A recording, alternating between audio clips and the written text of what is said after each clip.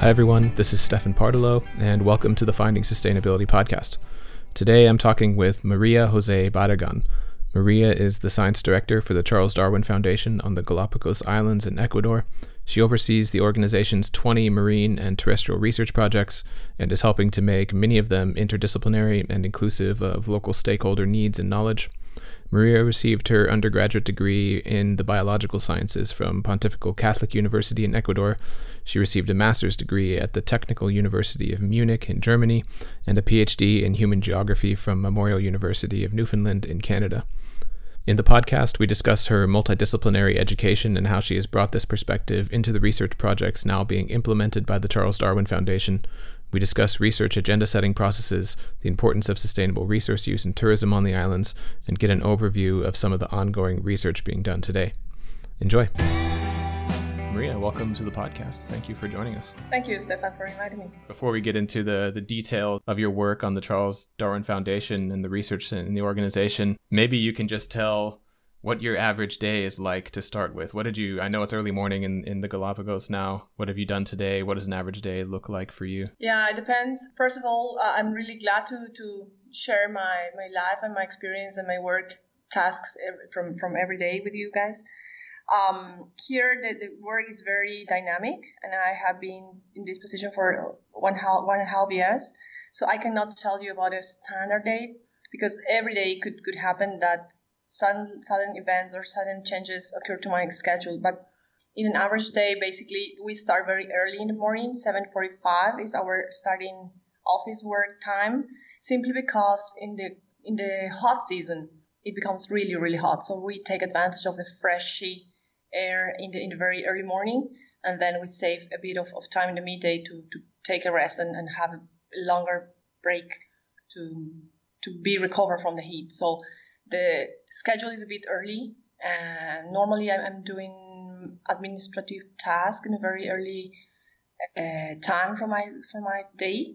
I basically follow up processes on paperwork, administrative part of the projects I surveil, phone calls, answering emails. So this occupies a substantial amount of my time.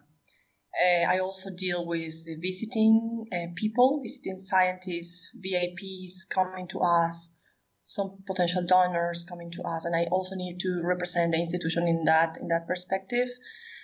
Attending meetings is also substantial, demanding part of my time. I also need to coordinate and collaborate with institutions locally, either organizing meetings here at home, at the Charles Darwin Station, or attending meetings somewhere else. Traveling also takes an important part of my time, either nationally or internationally. So I'm being here in the archipelago is a bit challenging, the logistics part. So it takes twice the time from normal city in the world to get connected, and flights connections are a bit complicated since we need to fly to mainland first and then take any other connection to any other city. So in general, these are a major part of my schedule.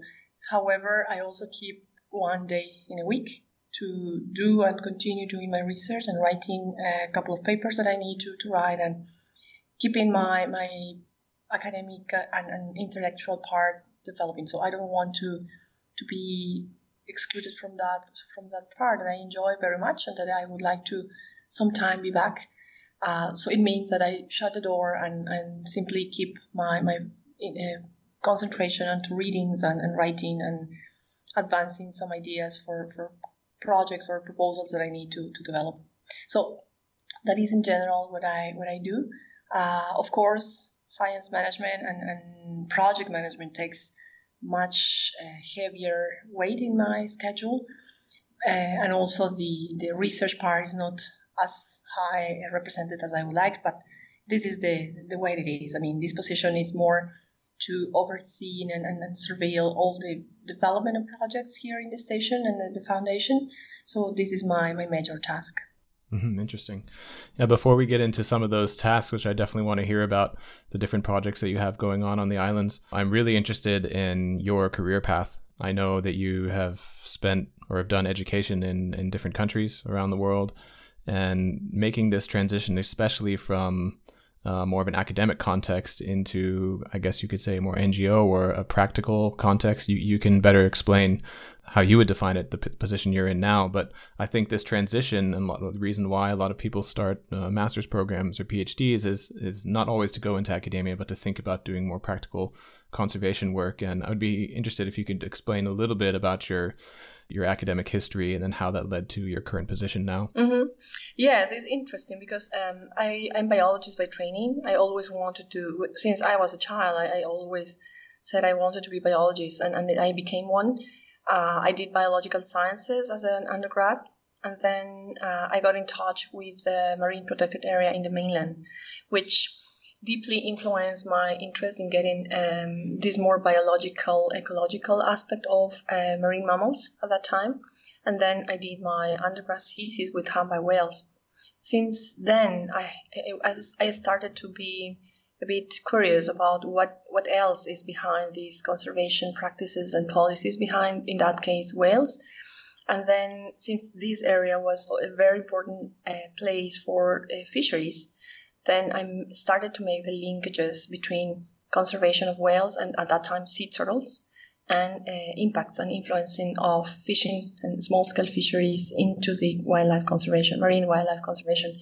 So after doing my undergrad, I realized that, yes, whales were fantastic and sea turtles were so. However, the problems and conflicts occurring in that place still were present, and it was barely addressed in the context of how the interaction between fisheries and wildlife, marine wildlife, could be better solved or even better understood. So since my undergrad, I remained for at least 10 years working in an NGO at that time. And then I decided to pursue grad studies. So I went to Germany. I left Ecuador. And I went to Germany, and then I did my master's in sustainable resource management.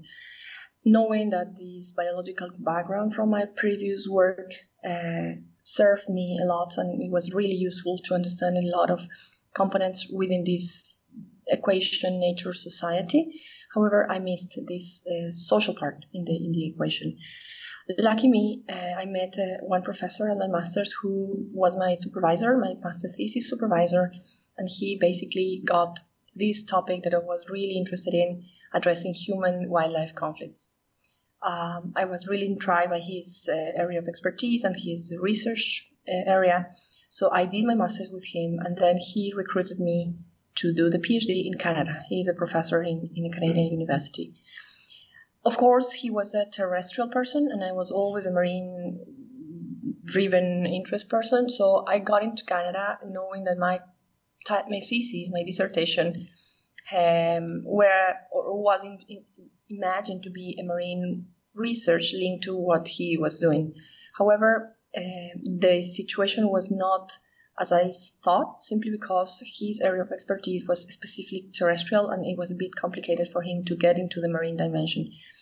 Again, lucky me, I met who was my co-supervisor, my PhD supervisor, and she became, at the end of the day, my main mentor and inspiration, and still is my colleague and friend and co-author. So we still are in touch, simply because she is a fisheries scientist from the social sciences perspective.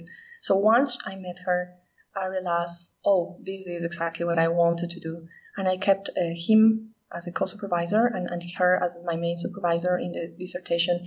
But I got really into the area I wanted, which is a more governance and governability of resources, marine resources, ocean governance, and the dynamics between sociology and natural sciences, and this interface between these two major systems within protected areas, for instance. So at the end, I got graduated with my PhD in human geography.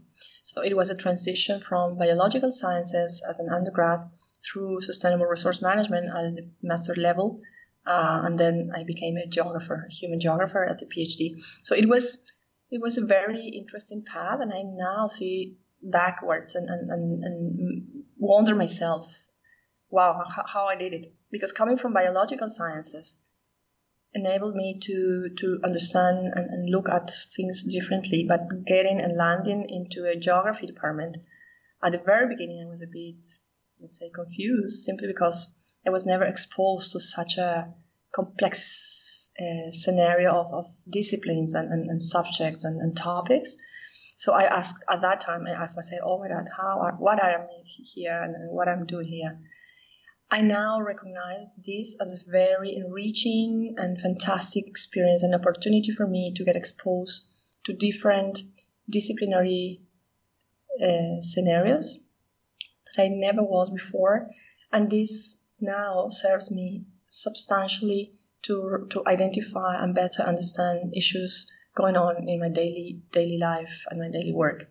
So this mixing of disciplines, mixing of traditions and methodological approaches and philosophies of science, from qualitative, quantitative, from natural to social sciences, is really or has really helped me in better understanding many situations that I would have never been able to earlier in my career. Mm-hmm. So going from natural sciences to social sciences, I consider myself a really transdisciplinary or even multidisciplinary professional, and I'm really grateful for this, because now it is a very different approach that I had earlier.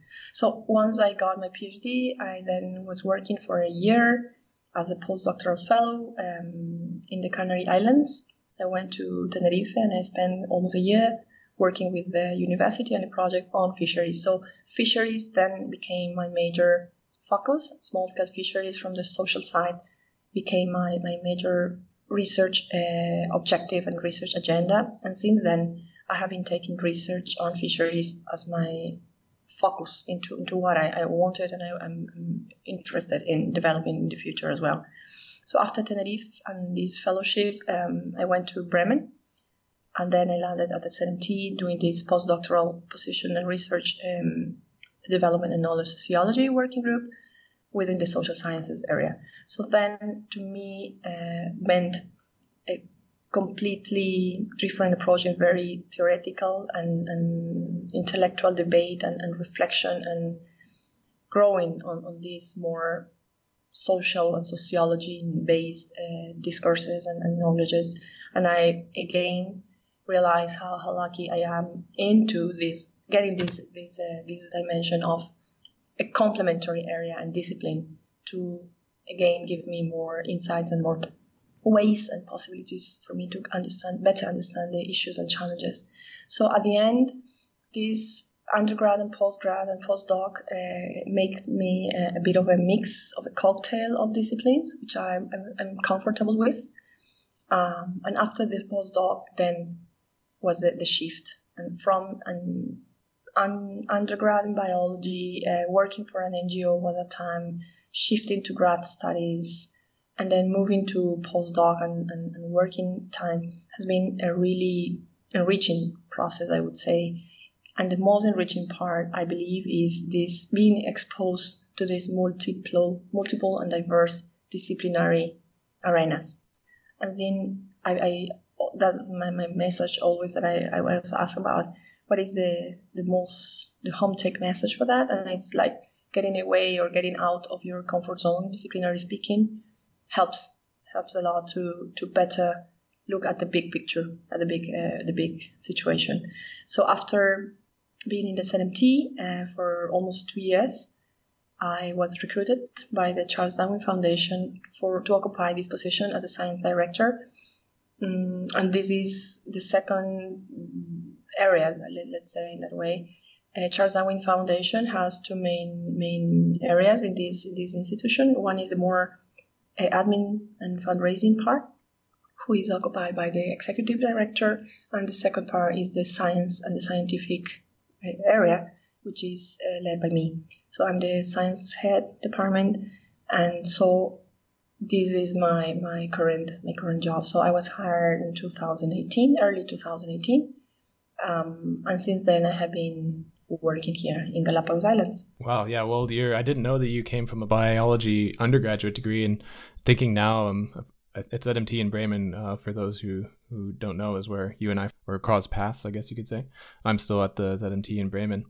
But thinking that your transition from biology into Anna Katarina Hornig's working group in sociology, that's a complete methodological and almost epistemological swing, I would say, in terms of research methodologies and the perspective that you take and looking on research. And it seems now that you had a very positive perspective on where that has led you. And I've heard that from others as well, that this interdisciplinary training, or this more of a mixed bag between your undergraduate, your master's, and your PhD and postgraduate work, wasn't necessarily planned and maybe somewhat unconventional, but in the end it seemed, at least for others and in your perspective as well, to be very beneficial. Was there, at the time, did you have a lot of doubts about that path when you were going through it? Did you really foresee that would be something that would be beneficial for you now? I wouldn't look at it as a very structured way. I mean, I never ever planned to be a geographer, if I'm honest. But the situation took me so smoothly, so naturally from one step to the other, that I now see connections that at that time maybe I have overlooked. But these connections were basically made by my own interests, I would say. And at that time, I never felt like unsure of whether or not should I take the next step, but instead how to get it better, or how to get it more benefits from the situation I was at. From undergrad to postgrad, I mean, from undergrad at the biological sciences until I got the master's, I got like a bit of delay in terms of deciding or taking the step to register myself in the master's course. But it was due to my compromises and my commitments into the work I was doing at the time. So from when I finished my undergrad, it took me like twice the time it takes an undergrad student, regular student, to get into grad studies. But to me, I now see as an advantage, and maybe some of my classmates at that time got into masters very early. I mean, really after finishing undergrad, they got into the masters, and I was at that time feeling, oh, they are already doing masters, so maybe I'm a bit late.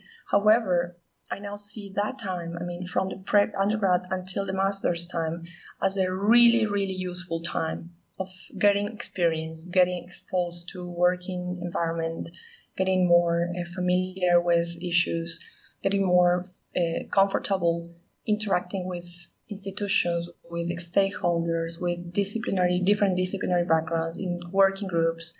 I mean, as a teamwork member. So these were very useful years that I learned a lot.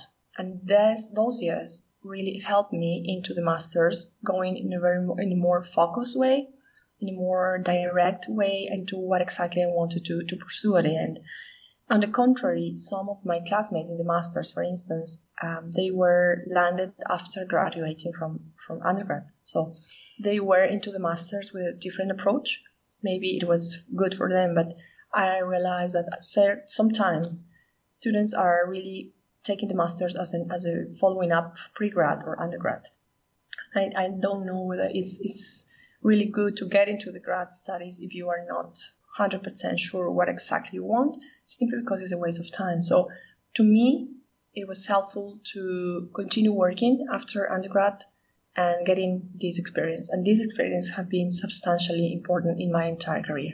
Yeah, that's an interesting reflection. I see that now with some of the students coming out of our master's program, that they seem to be thinking about doing PhDs as the next step. And then the next question I usually ask is why they're interested in doing that. And a lot of the time the answer is they're not really sure. It just seems like the next step. If you don't know what to do, you should then do the PhD. And I'm sure if that's a good choice. That's an interesting reflection from you, that having a purpose for going into studying a program could be beneficial in the end. And I'm not sure that's the path that most students take these days.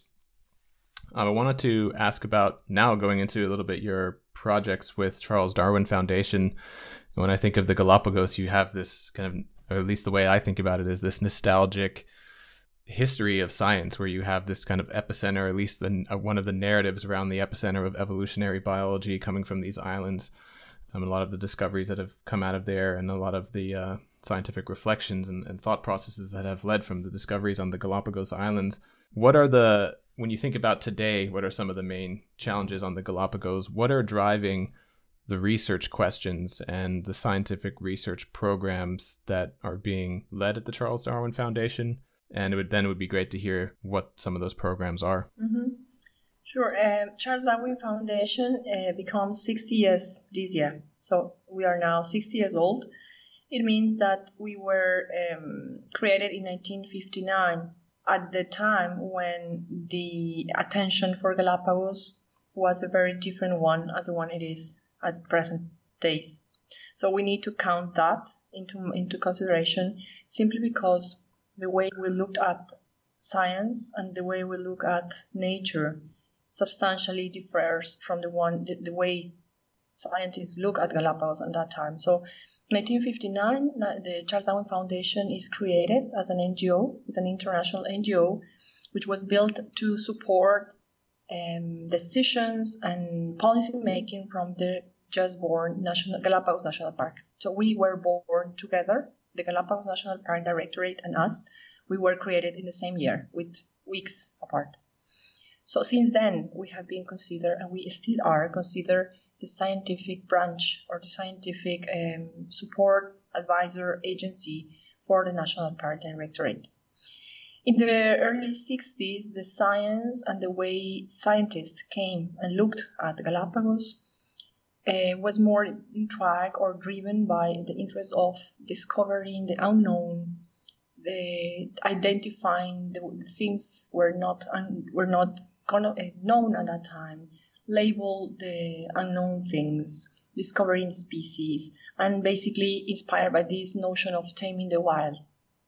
60s were also years of exploration and interest of people knowing that this nature paradise imagined area were also part of the potential interest for first and early tourists to come into the island. So afterward term meant for some wealthy people started looking out of their own countries and exploring areas like this archipelago to go and have time to enjoy this nature and wilderness in the way they imagine it.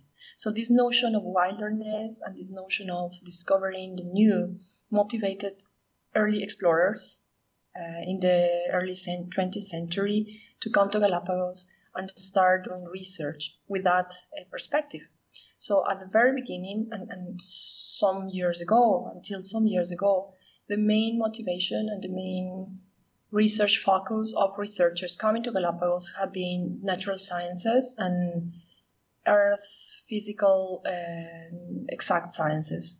So motivations from researchers in the 50s and 60s needed to be adapted and needed to be evaluated in how now our institution is going into the 61st anniversary. So since my arrival and in 2016, we can consider as a breaking point between the after and before in Charles Darwin history, simply because we signed an agreement in 2016. We signed an agreement with the government, with the state of Ecuador, for the third time in history, which allows us to be here, to be using this space, and to continue being the NGO in Galapagos dimension. So since 2016, with this agreement in mind, we are mandated to fulfill the national park objectives following the management plan for the national park, but also fulfilling these agreement articles and also getting those linked into a more global scale, which are the Sustainable Development Goals. So now we have, from the normative perspective, a local, a national, and global instruments that guide our work. However, the reassessment or re-evaluation of what science is and what science does and what science should do into the current and future scenarios for Galapagos needed to be also reflected on, and we did a very interesting exercise upon my arrival into how and what the science agenda from Charles Darwin Station is and should be like. So since the last year, we have been doing internal exercises and very active and participative processes within some local stakeholders and partner institutions into identifying critical aspects of critical areas where we want to invest more time at doing research in the future. And these are, from that perspective, a more complex way to look at problems and a more diverse way to look at issues and challenges threatening the conservation and sustainability of this archipelago. Mm-hmm. Since that, or from that standpoint, now we are really looking into projects and project proposals being negotiated with donors into a more complex way. So we are trying to shift a little bit the focus onto from flag species into a more comprehensive concepts as sustainability and even as the challenges like globalization, climate change, pollution, ocean governance, and so on. So due to the fact that we depend 100% upon donations, we run a budget fully supported by donations, we also need to fulfill the donors' interests and the donors' focus into what they want to invest the money in. So despite that situation, we still need to adapt our agenda into a more effective and to a more legitimate aspect to do our research, integrating now more social aspects into the agenda. Since then, we have been restructuring and rethinking and reflecting on how to better integrate these social dimensions into the research we do, and we still consider and we still believe natural sciences research, pure scientific research is still really valuable, really legitimate, and really helpful and urgent.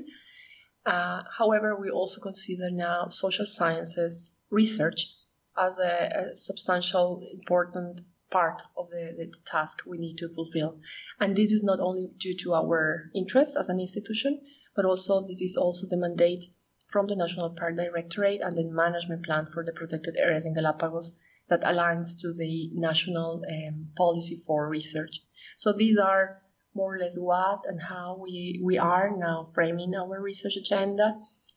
The question is to what extent we can follow with the line into getting attention from donors to donate us in that sense, simply because, as you mentioned earlier, Galapagos has always been imagined as the wildlife and wilderness destination, and therefore the human side has been not explicitly mentioned or not even always present.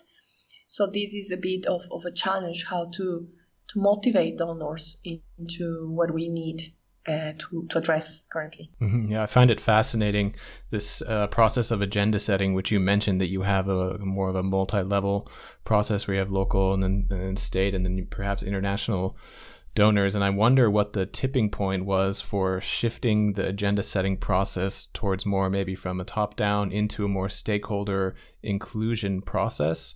For you, what was the tipping point in trying to guide the process of agenda setting within the organization to include stakeholders? And was there any pushback from the government agencies or any of the donors who were involved? I wouldn't claim so. I would say that it's a coincidence between my background. I was already convinced from that necessity early enough.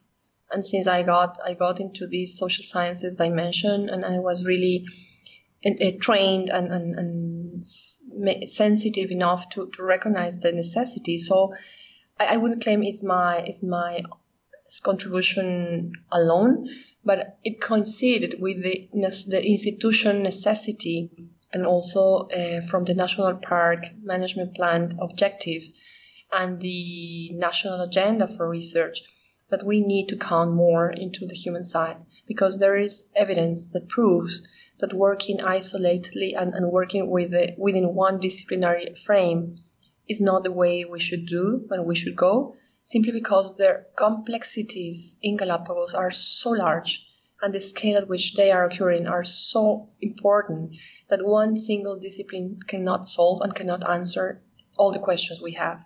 So we need to shift that. And the tipping point, I would say, is basically the urgency into the challenges against the conservation of this archipelago, knowing that local communities depend upon those natural capital assets. So we need to recognize that the natural capital from Galapagos depend upon the urgency and actions that we could take as a scientist or as research station or as even managers and decision makers.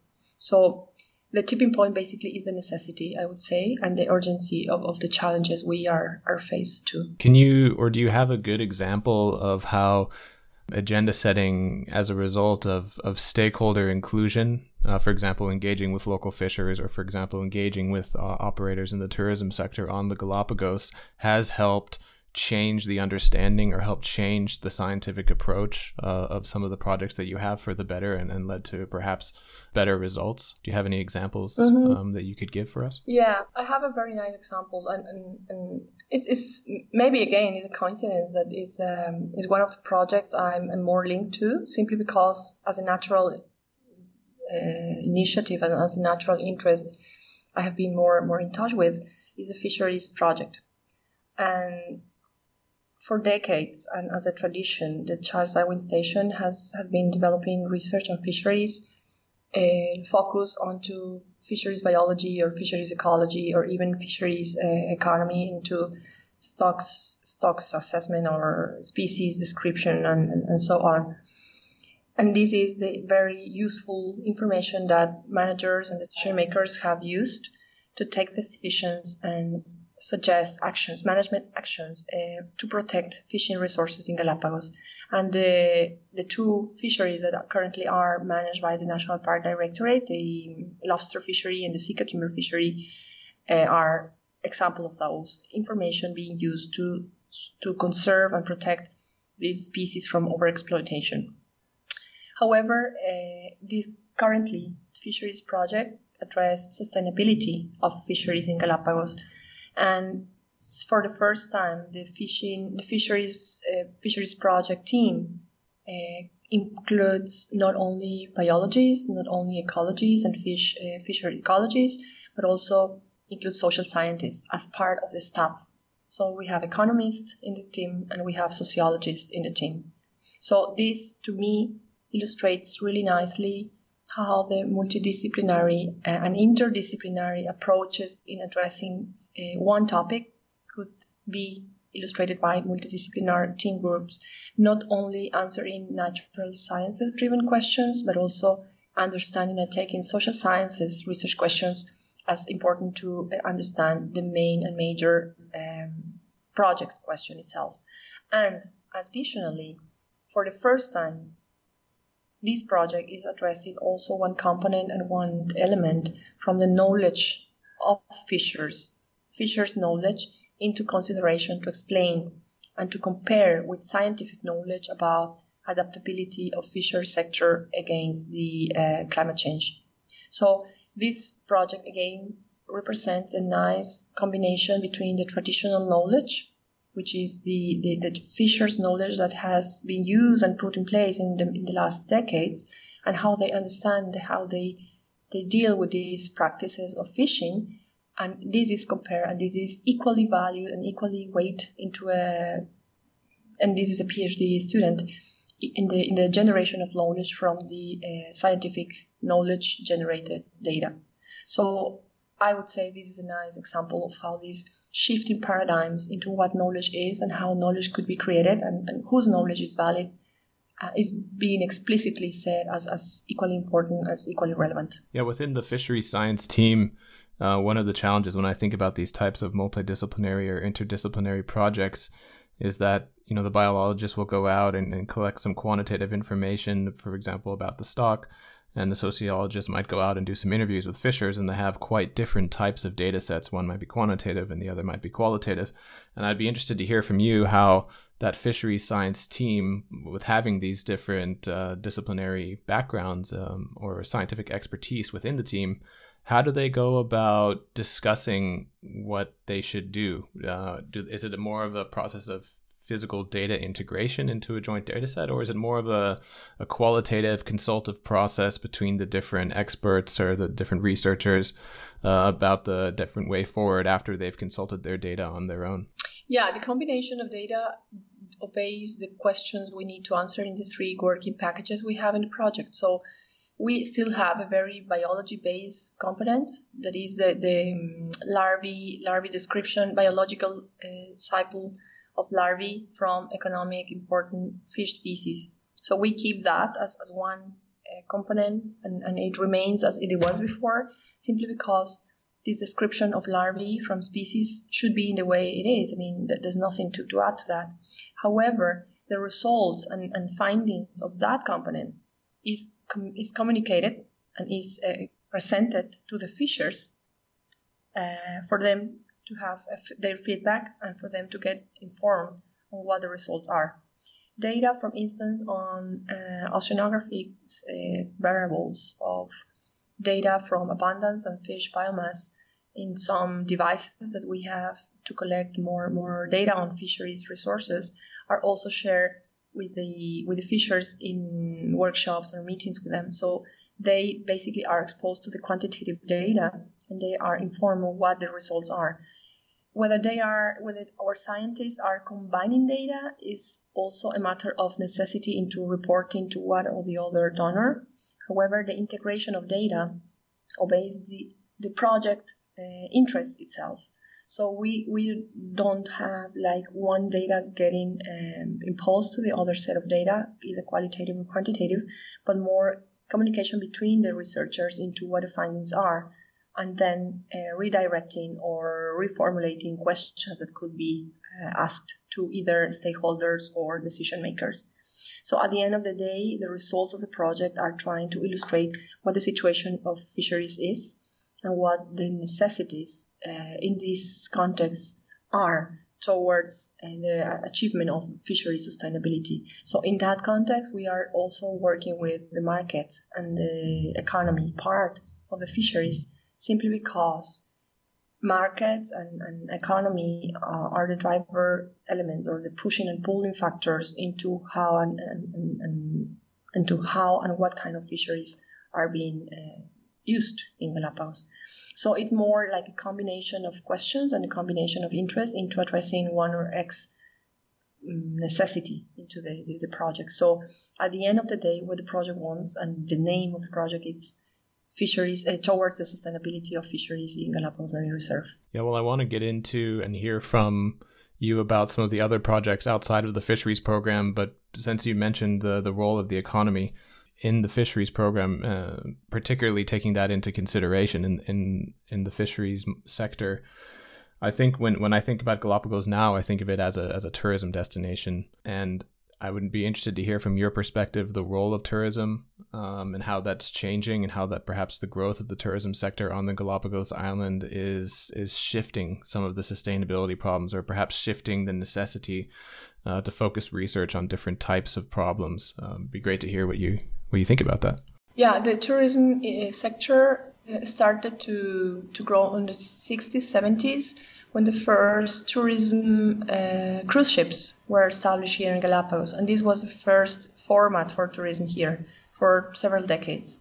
So since then, the ship-based tourism has been kept constant, let's say, and we still have this format of tourism. And this, again, tourism is, again, the major economic force directing the local economy. Galapagos economy obeys and circulates around the tourism industry. However, fisheries is also a sector, an important economic sector within the Galapagos context at small scale. So due to regulations into the Marine Reserve, Galapagos Marine Reserve has a special regulation, and the entire Galapagos province has a special law that regulates the territory differently as the mainland Ecuador. So we still are Ecuadorian state land and territory. However, Galapagos is ruled by a different law. And this different law states the treatment that we need to give to the resources here. And therefore, fisheries are only allowed into a small-scale approach, and only for those specific requirements which are fulfilled by fishers here. Therefore, fisheries and tourism are coexisting within the Marine Reserve mainly, and the economic weight tourism sector contributes to the local economy is substantial, greater than the one fisheries does. The local tourism experienced a shift, a change in 2008, 2009, obeying several social, economic, and geopolitics forces that determined that more mainland Ecuadorians, middle-class mainland Ecuadorians who at that time could afford to travel to Galapagos. Until then, coming to Galapagos for standard mainland Ecuadorian was impossible. I mean, most of the Ecuadorian citizens from the mainland could never came to Galapagos due to high prices and kind of the association of Galapagos with luxurious tourism destination. So just for you to have an idea, when I was a child, it was less expensive to go to Miami for a standard family than to come to Galapagos.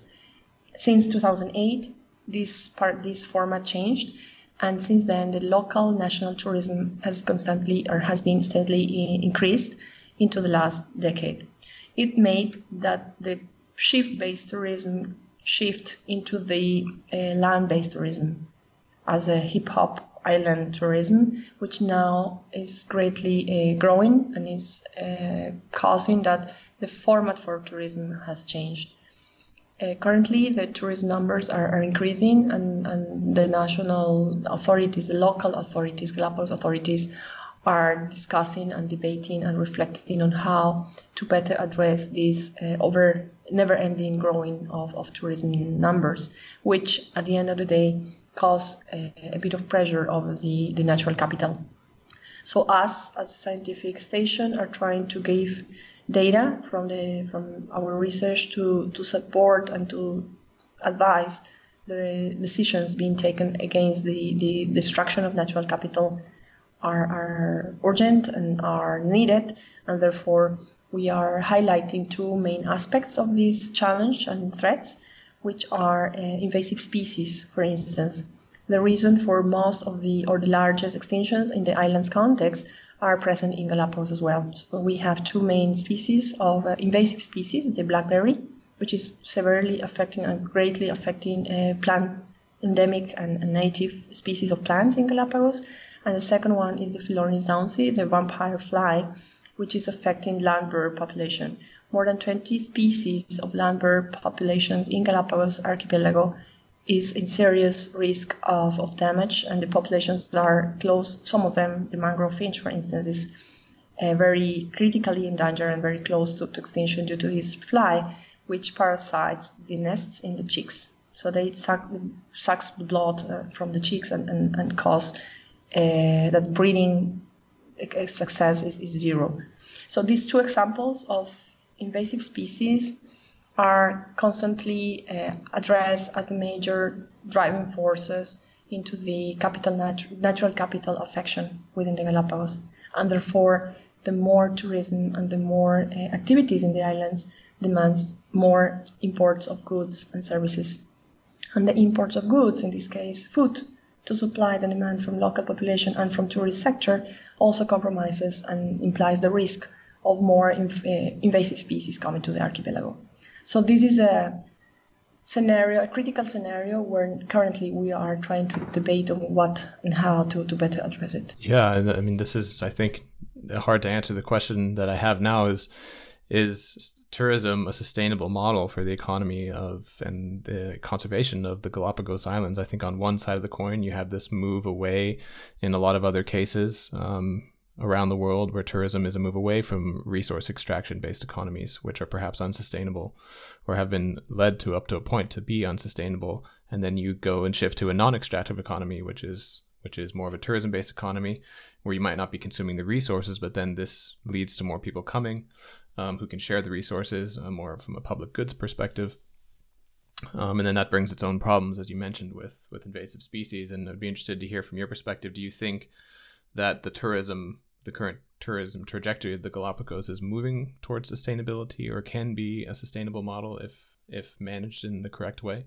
Yeah, I truly believe if we all are in the same boat, literally, we need to be aware that the sustainability of any activity, any economic activity in Galapagos is the only way to go. A lot of tourism members, of the sector members, are convinced about that.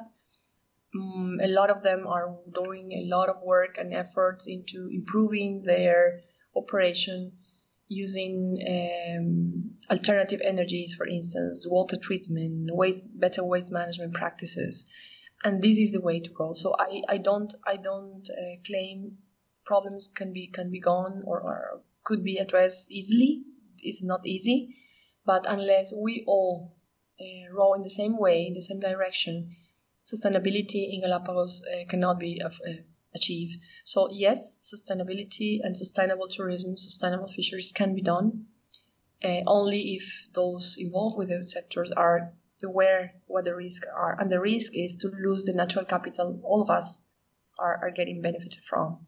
So unless the tourism sector, fishery sector, and all the sectors in Galapagos realize that the natural capital is only one, and they depend, and all of us, the residents, depend upon it to as livelihood, nothing will change. So yes, sustainability is the only way to understand this as a complex system in the future.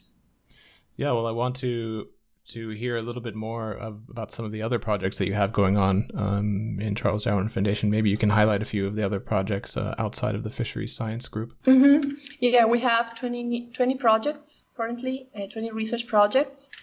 11 are in the terrestrial dimension and 9 are in the marine dimension. So we have quite a balanced agenda of research, and we address dimensions of ecology and restoration and control and management of species, and trying to reestablish conditions in some other areas in the terrestrial area where they're damaged by use or the misuse of land in former time. So invasive species in the plant dimension is also a project. The blackberry control, restoration of degraded areas, land bird research, mangrove finch research, from agriculture, sustainable agricultural practices using water-safe technologies, the Philarnis downsea vampire fly control and research.